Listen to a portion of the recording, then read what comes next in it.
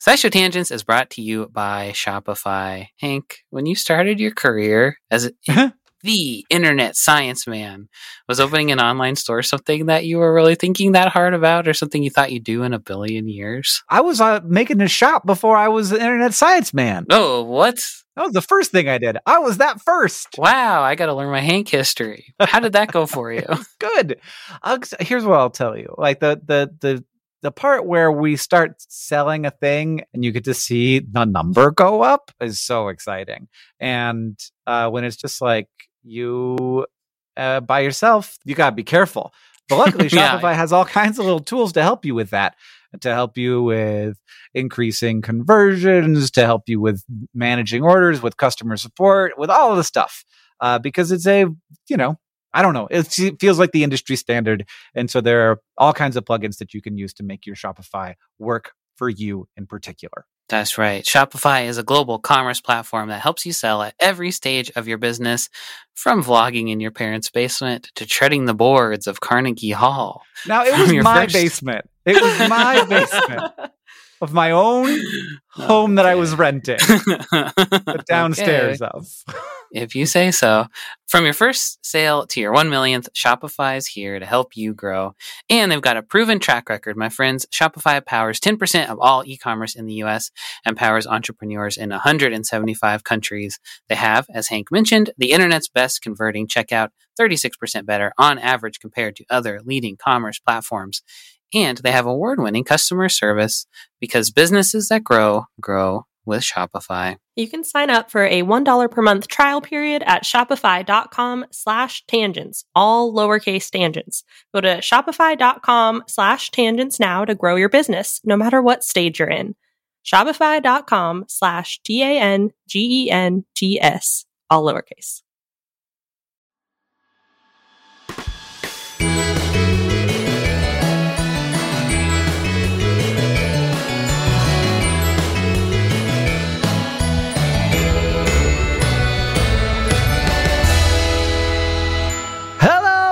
Welcome to SciShow Tangents, the lightly competitive science knowledge showcase. I'm your host, Hank Green, and joining me this week, as always, is science expert Sari Riley. Hello. And also our resident everyman, Sam Schultz. Hello. As you may have noticed, or known, or heard, SciShow Tangents is now a YouTube channel with YouTube videos. Yeah. And in those YouTube videos, I can see that I keep my notes slightly to the left of where my camera is. So I just spend the entire episode like this. Yeah. That's how you've always looked to us. So I'm used to it. Yeah. But I don't care about you. It's all about the people, Sam. People are going to just have to deal with it. Sorry. Yeah. And nobody knows, but hiding behind the graphics is Tuna. He's here and too. And we can see him, but they can't. Yeah. He's just so he can do whatever. He can have his duck doing stuff. He could just walk away, which is what he just did. His head over the side. It's great.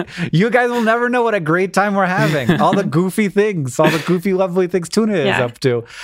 So right now in my life, I'm currently suffering from a debilitating case of dealing with copyright, which is not a normal thing, I feel like, for most people, but we're all to some extent YouTubers, so we know the life. Yeah. Look, I had to pay $150 for a video for SciShow, and I said, look, I do the scripts for free. You could pay $150 for this video of a scientist inflating a moth. Oh. What? Why?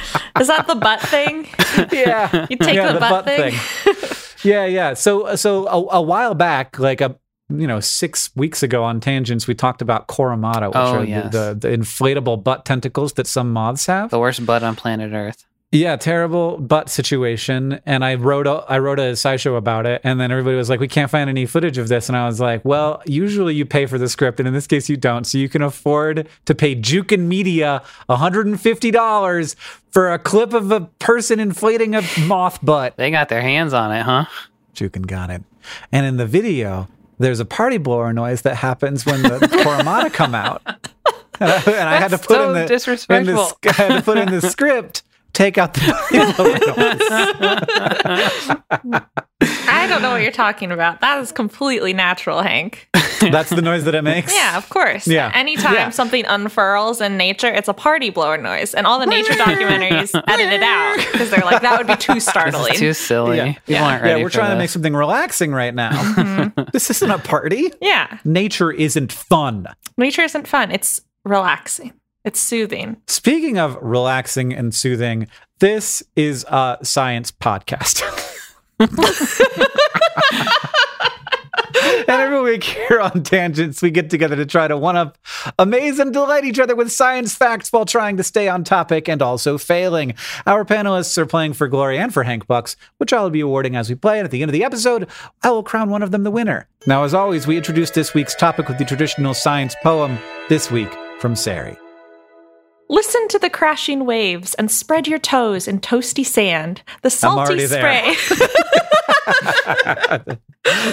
The salty spray rarely behaves where humans lay to become tanned. But lo, what's that? Volcanic glass, the striking green of olivine, red from an iron oxide mass, or garbage worn down till it shines. Pentagonal poles of basalt stand tall, or a half-worn away limestone cliff, concretions sticking out like balls, low tides revealing petroglyphs. From scattered seashells to glowing tides, no two the same on which we roam. So really, what is a beach besides a rocky threshold some call home? Hot damn. Nice. That was Geological. That was a Yeah. real poem, huh? Thank Yeah. you. Yeah, I felt inspired. Yeah, sometimes we do real poems and it's like, oof, I don't know, can we keep going?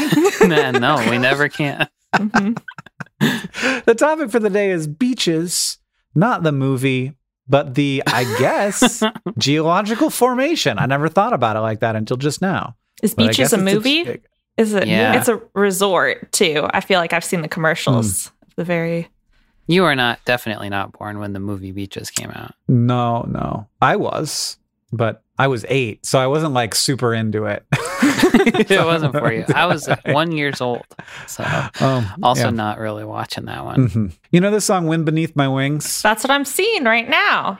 Wind beneath my wings. Oh, she's fast. She's fast. Songs. 1, Under the Boardwalk. Is that one a hit yeah. classic too? Well, I think that one was a Sari, hit before Beaches. That's a really, really old song. Okay. 2, Wind Beneath My Wings. 3, Yeah. I've Still Got My Health. All by Betty Wow. Midler? Betty Midler! Is that her name? My God.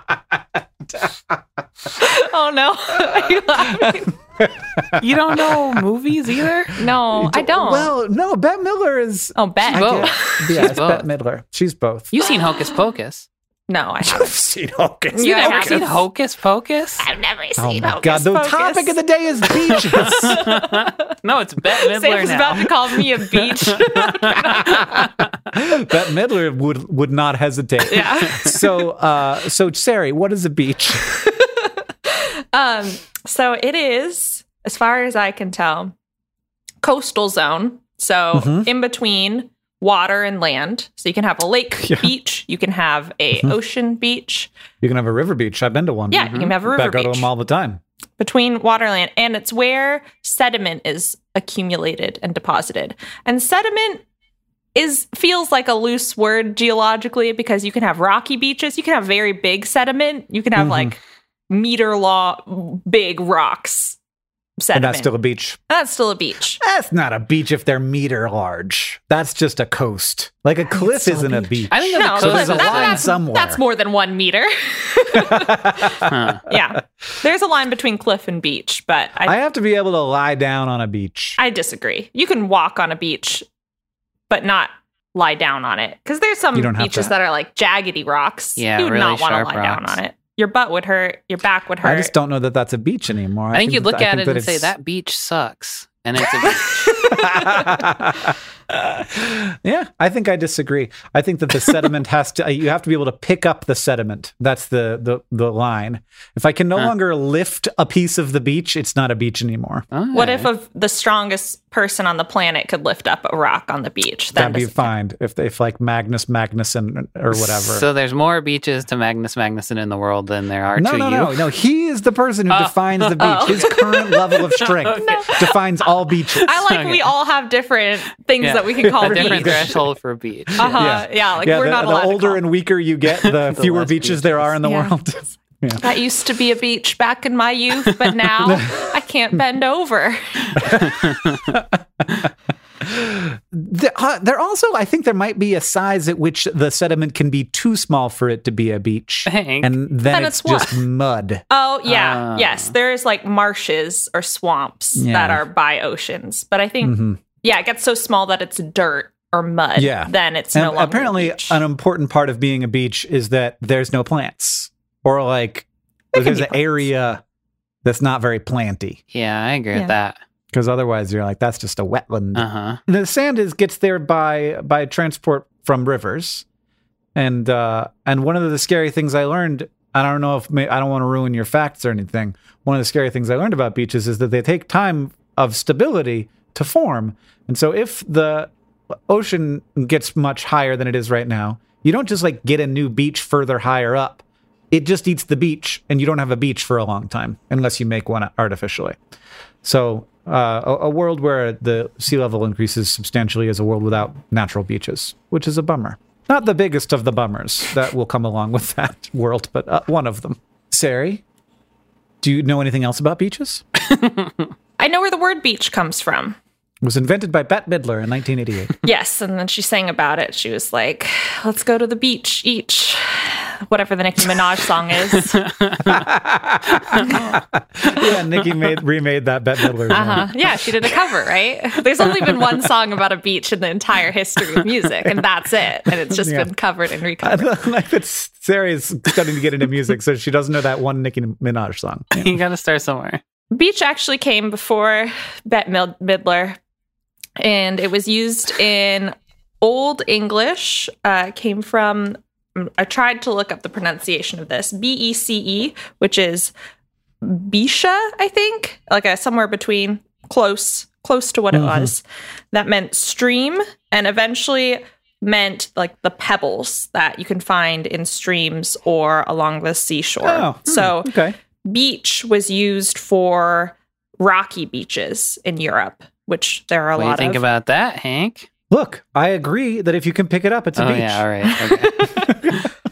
But a strand was used to describe what we would now if you picture a beach, you're expecting small sand that can like run through your fingers as opposed to petals, and that's what in Old English they called a strand, as like a shore or the border between the land and the sea, which comes from the root ster, which means to stretch out, and it's there in stretch. And also in strand. And also in strand, yeah. Like the current definition of strand. Mm-hmm. And so I thought that was interesting because you usually say something like, in my head, beached and stranded are synonymous, and I never thought to connect those. But that's like the lingering meaning of strand is like, oh, you're stranded ashore. But it's because the beach used to be called a strand. I mean, but you can be stranded anywhere now. You don't have to be stranded on a beach. Yeah, that's true. In fact, all of the places I've ever been stranded were not beaches, unfortunately. Usually airport, which is kind of the beach of the air, isn't it? It is an air beach. Yeah. Yeah, airport or gas stations are my main places I've been stranded. Sure. And gas stations are like the beach of the road. That's absolutely true. Sidewalk is a little closer, but a gas station is like the dock of the road. Yeah, it's a road dock. Yeah.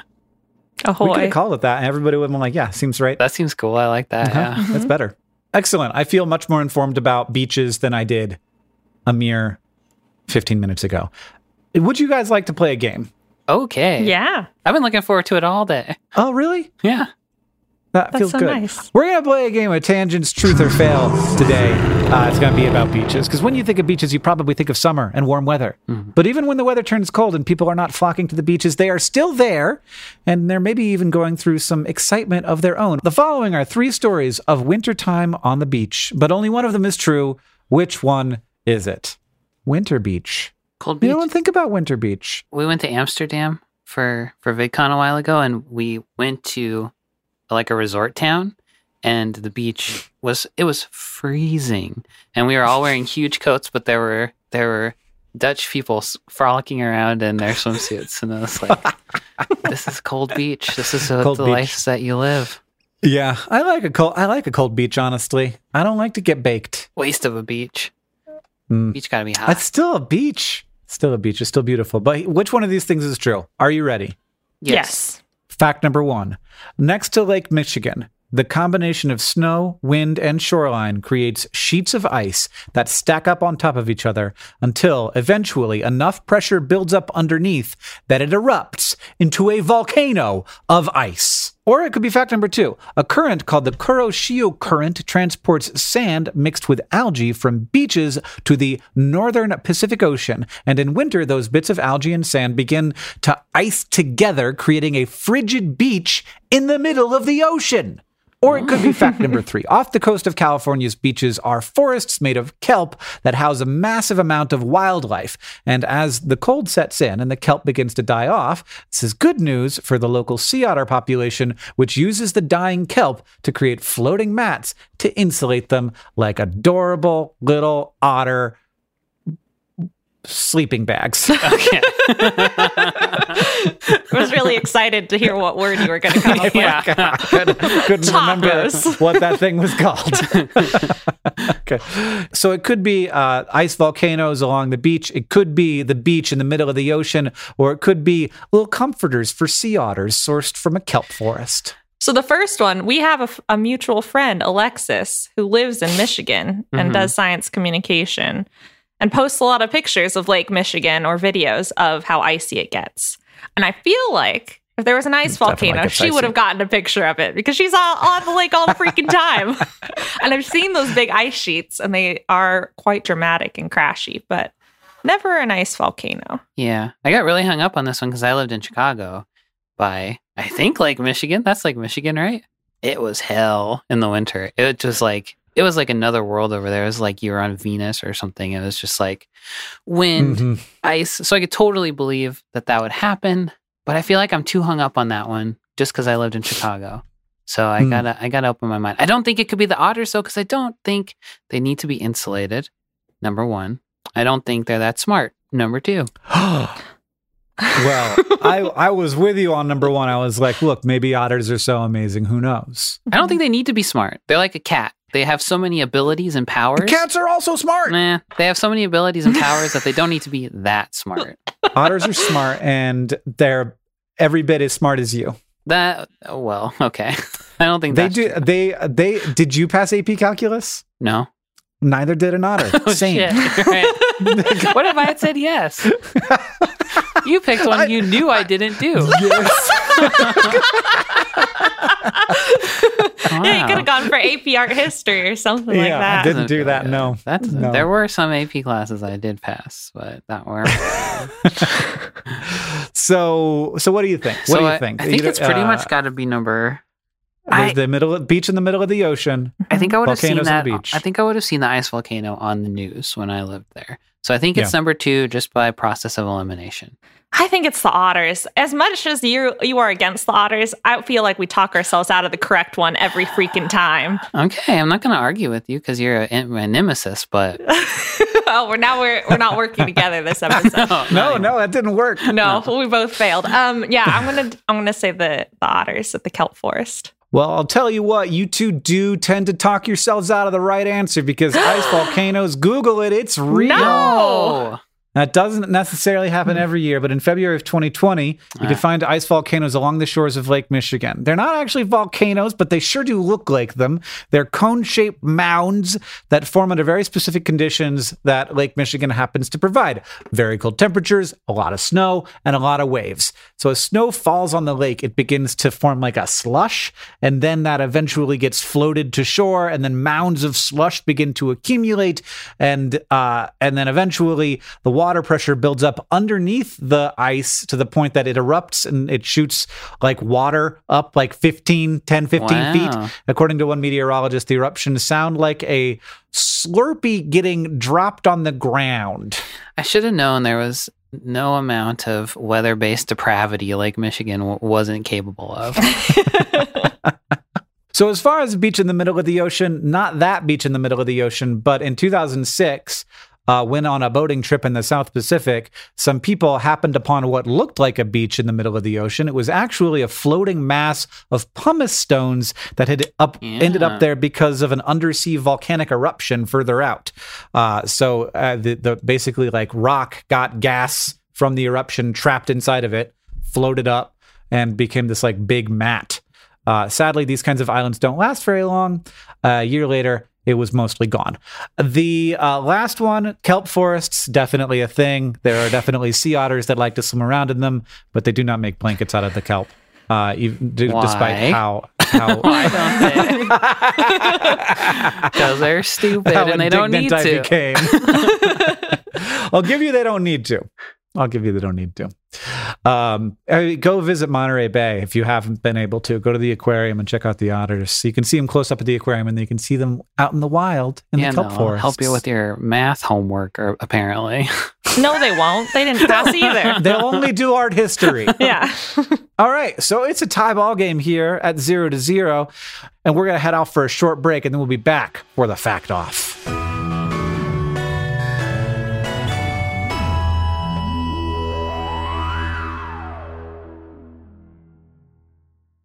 SciShow Tangents is brought to you by Rocket Money, a personal finance app that finds and cancels your unwanted subscriptions, monitors your spending, and helps lower your bills. I said it before, and I'll say it again. It's a subscription-based world out there. Video games, art-making programs, food delivery services. These things, they all have dang subscription services to subscribe to. And I don't want to cast aspersions? Dispersions? Yeah. Aspersions. One of those. Aspersions. Yeah. But it does seem like part of the subscription business model is to get you to subscribe to something and then hope that you lose track of everything you subscribe to and just keep forking out $10 a month until the sun burns out. And you know what? That's actually a pretty good idea on their part, but it's not such a good idea for your wallet. Your money is like a bean. You want to plant it in fertile soil. You don't want people carving off pieces of your bean all the time. That bean's not going to grow if there's a constant drain on the bean. That is where Rocket Money comes in. With Rocket Money, you can see all your subscriptions in one place, decide what you do and don't want, and cancel things with just a tap. Rocket Money will even try to get you a refund for the last couple of months of wasted money. And beans. And beyond subscription canceling, Rocket Money helps you build budgets, track your spending, and more. There's all kinds of ways to take care of those beans so they grow into a nice big bean plant. It has over 5 million users, and it helps save members an average of $720 a year with over 500 million in canceled subscriptions. What would you do with 720 beans? I'd buy more beans. Different kind of bean, I guess. A cheaper, beans, more of a cheaper type of bean. You buy cheaper beans with your expensive beans. Yeah, until I had an infinite amount of the cheapest bean you could possibly have. Subscription companies hate this one simple trick because you figured out their plot and now you can use that money for beans instead. Stop wasting money on things you don't use and start using money on things like beans. Cancel your unwanted subscriptions by going to rocketmoney.com/tangents. That's rocketmoney.com/tangents. rocketmoney.com/TANGENTS. SciShow Tangents is brought to you by Factor, whose ready-to-eat meal delivery takes the stress out of meal planning. Stress is stressful. I don't like it. Life just goes and goes, and it doesn't ever stop going. There's always something else to do. And one of those things is a very important thing called eating dinner. To eat dinner, one must pick out what they want to eat and then go to the grocery store and then buy the stuff and then chop the stuff and do other things to the stuff. You have to heat the stuff and put it in water. And then afterwards, you have to take the things that you heated it in and they're gross and you have to make them clean again. Meanwhile, life is still happening. That all that's building up around you. This is terrifying. I never want to cook again. You're right, Factor ad. I don't want to have this happen. This is unacceptable. Sometimes, parentheses, all the time, you just don't have the time or the energy for meal planning on top of everything else going on in your life. So thankfully, Factor is here to help. Factor's 2-minute meals are your secret weapon come mealtime. You can get chef-crafted meals that are better for you and better tasting than takeout, delivered right to your door, ready to heat and ready to eat. No prep, no mess, no sink full of dishes, no stress. We're kicking stress out the door in 2024, and I certainly hope that's true for me. Heck yeah, Factor. Kick my stress. Right out the door. I'm gonna get a chest freezer just for these meals.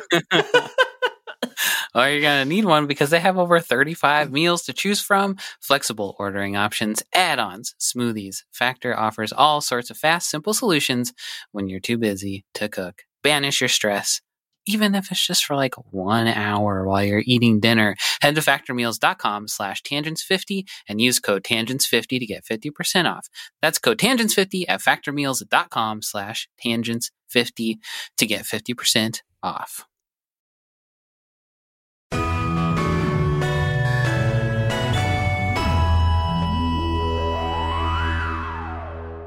Hello, everybody. Welcome back. It's time for the Fact Off. Our panelists have all brought science facts to present to me in an attempt to blow my mind. And after they have presented their facts, I will judge them and award Hank Bucks to the one that blew my mind the most, and also that I would be most inclined to make a TikTok video about. But to decide who goes first, we have a trivia question. In 2013, Canadians were facing a major challenge. Large flocks of Canada geese would show up at beaches and poop so much that the water was becoming a public health threat. So the city of Ottawa decided to turn to drones to scare off the geese. The drone was designed and run by Steve Wambolt, who equipped it with lights and audio recordings of goose predators like foxes and eagles. Wambolt would show up to the beach at 4 a.m. to ward off any initial geese and then return throughout the day to run the drone again. And his efforts paid off. At the beach he was working at, a flock of 150 geese would usually show up each summer, but with his goose fighting drone, that number went down. On average, how many geese showed up once the drone started to do the drone work? I like how we never name scientists on this, but we named this guy who flew the goose drone. Very important job. He just sat at the beach all day and flew his freaking drone. If that's the look, we don't need universal basic income. We need universal basic goose scaring drone jobs. Yeah, everybody. Then everybody be like, all right, I'm set. I like my life. Yes. I get to scare geese with drones. Economy is based on paid. terrorizing geese now. Yeah. So there was 150 on a normal year. How many were there on the goose year or the drone year? What? Like how many? They would just land once? Oh, well, I'll just guess. I think the answer is a big goose egg. 0. Okay. I can't go below that, Sarah. No. I'm going to say, I don't know, 30?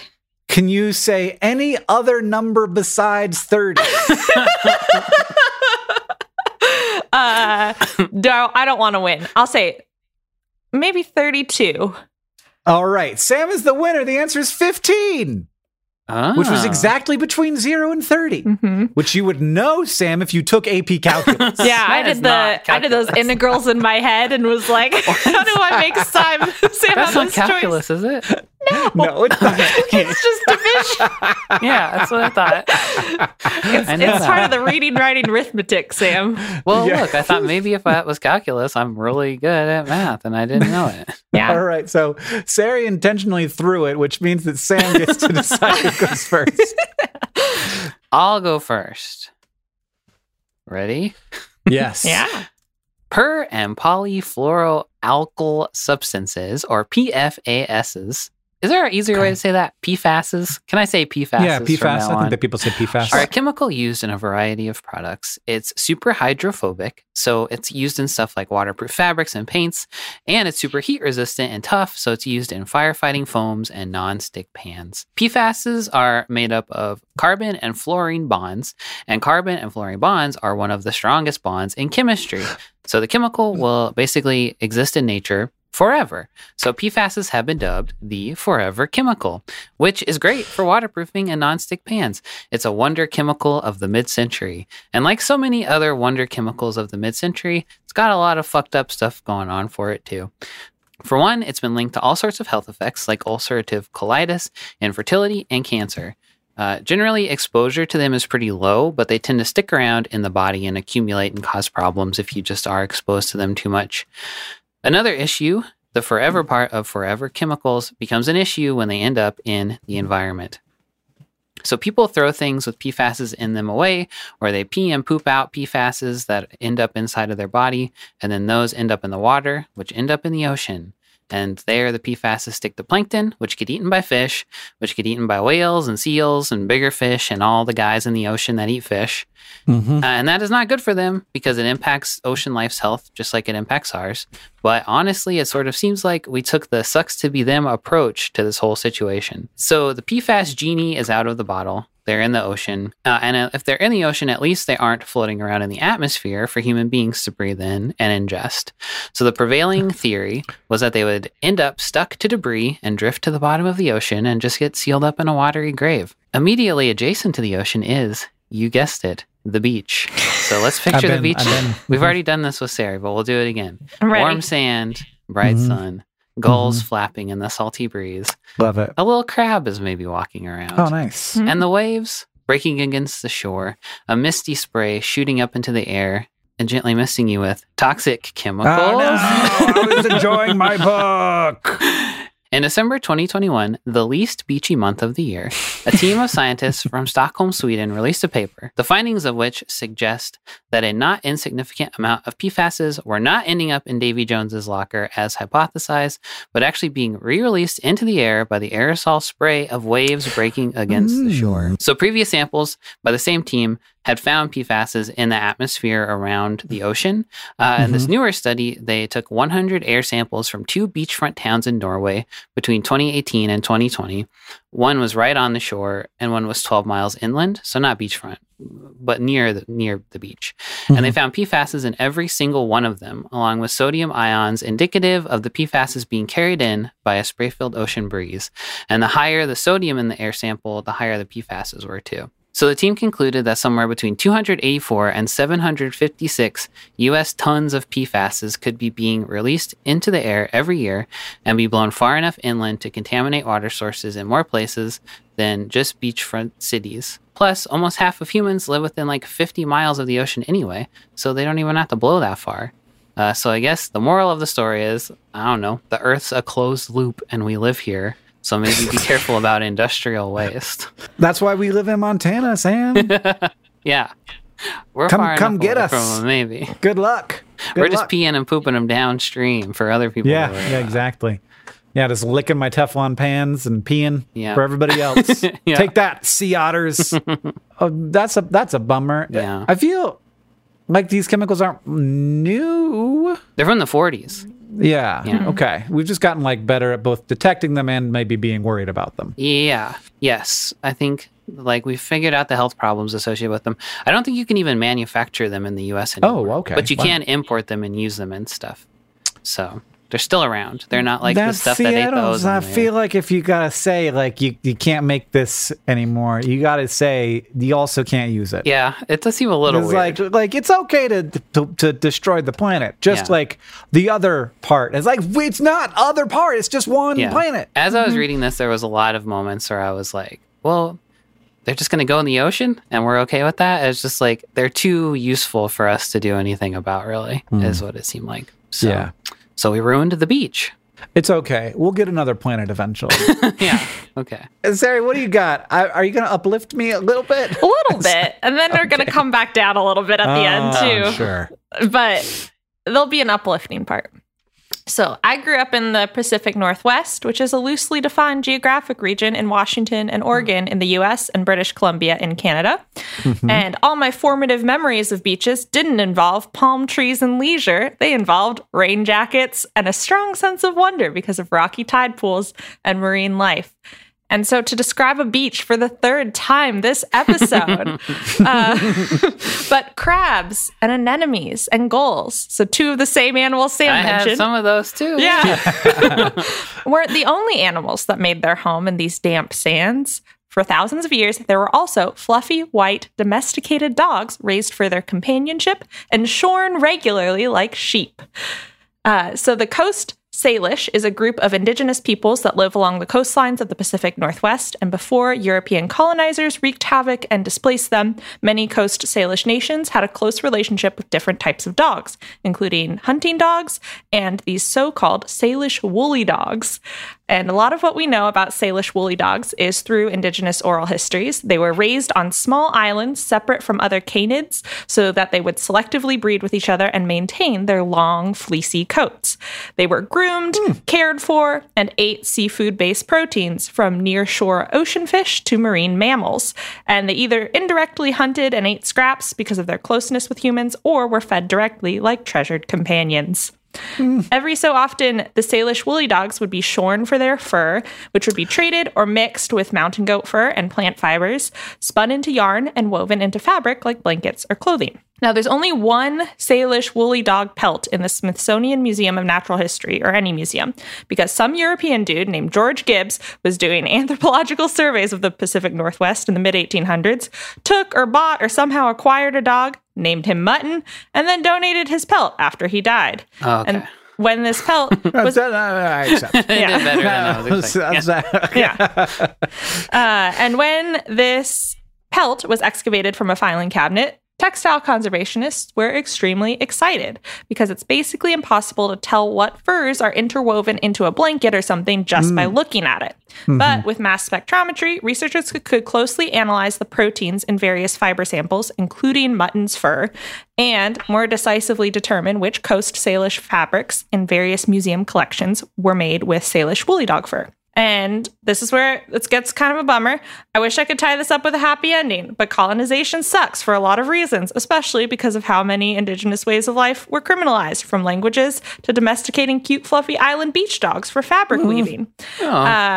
And because of that, Salish woolly dogs went extinct sometime before the 1900s.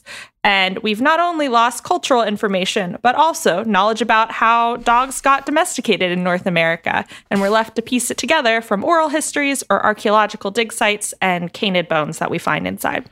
And one single filing cabinet pelt. Yeah, and that one, and Mutton. Mutton. Thank you, Mutton. Donated Mutton, his the life to little science. doggy. Yeah. when he named him Mutton, I was like, oh no. Yeah. He did not eat him. Yeah, he just I think Mutton chasing sheep and ate the head of a sheep pelt or something like that at some point. It was Okay. I mean, there's pictures of Salish woolly dogs, which is wonderful because they look very cute, and I love that they were actually used as a textile source. Would never have thought of dogs being used in that way, where it's you get companionship and you get like a guard dog effect, like a barking alarm, but you also get fabric. Yeah. Get a little thing to spin into yarn. What does that have to do with beaches? They lived on the beach. They live on the They beach. ate seafood. They were island dogs. They lived on the beach. That's what they were, beach dogs. They hung out on the beaches. And this was part of how they were bred, is their little island lifestyle? Yeah, so the coastal Salish were not only on islands, but along the Pacific Northwest, but they specifically kept these dogs on really small islands so that they could roam freely, without being caged, but also hang out, do the dog stuff, but also not mix with wolves or the hunting dogs that were on the rest of the land. Little special boy island. A good Yeah. special. Good boy island. Sam. Yeah. Are you willing to concede defeat to the Salish woolly dog? Why are you asking me? Because I think that we all agree that that's really great, and I'm gonna have to give it to that one because there were islands full of little dogs. Yeah, it's But you're making me concede because dogs. you're making me concede because you're making the wrong choice. Is that what it is? No, it's because I think that you agree with me. I absolutely don't. It's so barely about beaches. It's about dogs. It is barely. You are right that it's barely about beaches, and yours was very beach-tied, beach centric. But also, I don't want to think about the fact that I'm going to poison myself if I go to the beach. Not a good reason to make a decision, but I concede defeat, Hank. There are so many cute pictures of dogs. People are going to look at his TikTok and be like, ooh, what a good dog. Ooh, I'm going to listen to Tangents. That's what the teens sound like. That's you guys need to remember that it's all about getting people to listen to Tangents. Anyway, congratulations, Sarah. That means you're the winner of the episode because of how you guys got no points in the first part. Just eking by. That's my motto. Now it's time to ask the Science Couch, where we ask some listener questions to our virtual couch of finely honed scientific minds. At Judah Kraz asks, how do whales get beached? How do they get pushed so far up inland? Is a great question.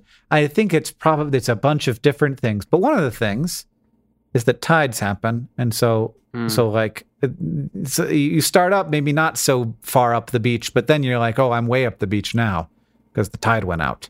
They're not ramping. They didn't do a ramp. Okay. Yeah. They didn't do a sweet trick and then miss the landing. As for the question of how do whales get beached generally, how do they get them into a situation where they are so far up onto the beach that they can't get off at all, and then the tide has a chance to go out while they can't move? That is a question of some confusion. Like many things, scientists are like, we have some guesses, but are not entirely sure. So one of them is just general topography of the seafloor and getting confused, because sometimes beaches drop off so quickly that when the tide is deep enough, the whales don't properly sense the seafloor, or the cetaceans, because dolphins get beached as well. And so they basically make certain regions more dangerous for deep water marine mammals because they're not as used to sussing out the seafloor. They just have this, researchers think, they have this assumption of safety. So when they get too close, and this can be because they're in an unfamiliar place, or because they were driven there by a lack of food because of pollution or overfishing or other things, then they swim into areas that they're unfamiliar with, and then as the tide rushes out, then they're beached or stranded. Part of it might be because of interference with sonar, whether it's because of sickness and pollution in chemicals, like Sam's fact, or noise pollution, like sound pulses generated by human equipment underwater. They just get disoriented and end up headed in the direction of land.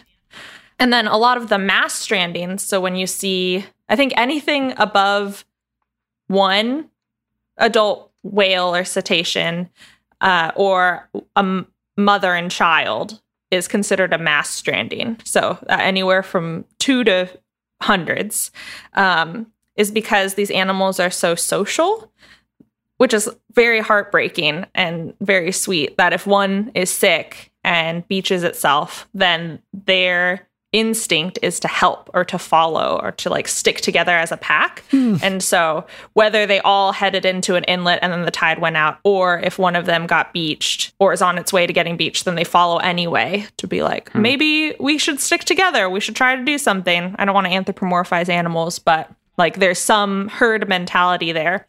And then once you're on land, then it's a race against time, because the cetaceans are usually supported by water, and in air, their body weight often like crushes their internal organs.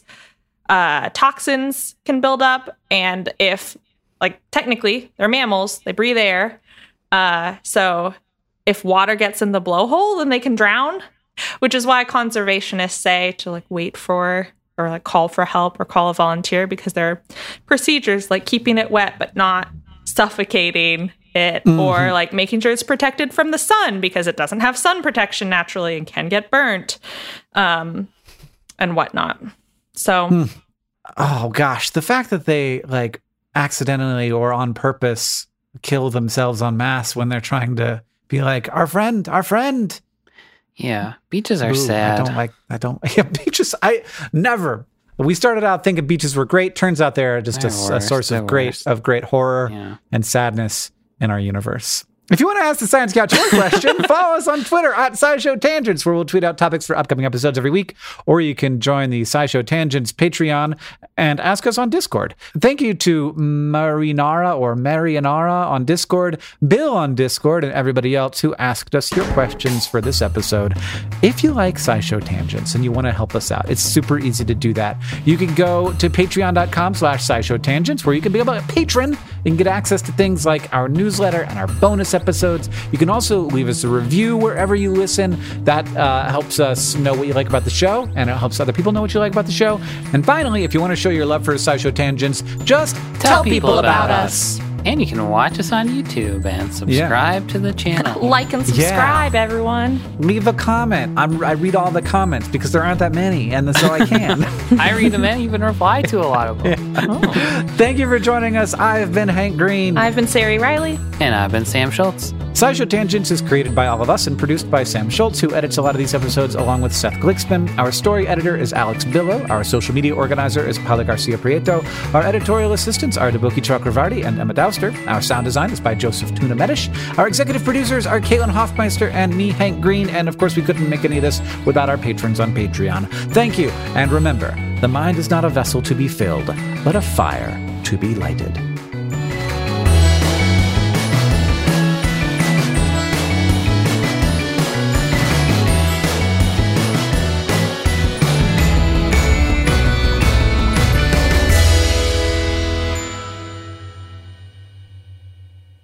But one more thing.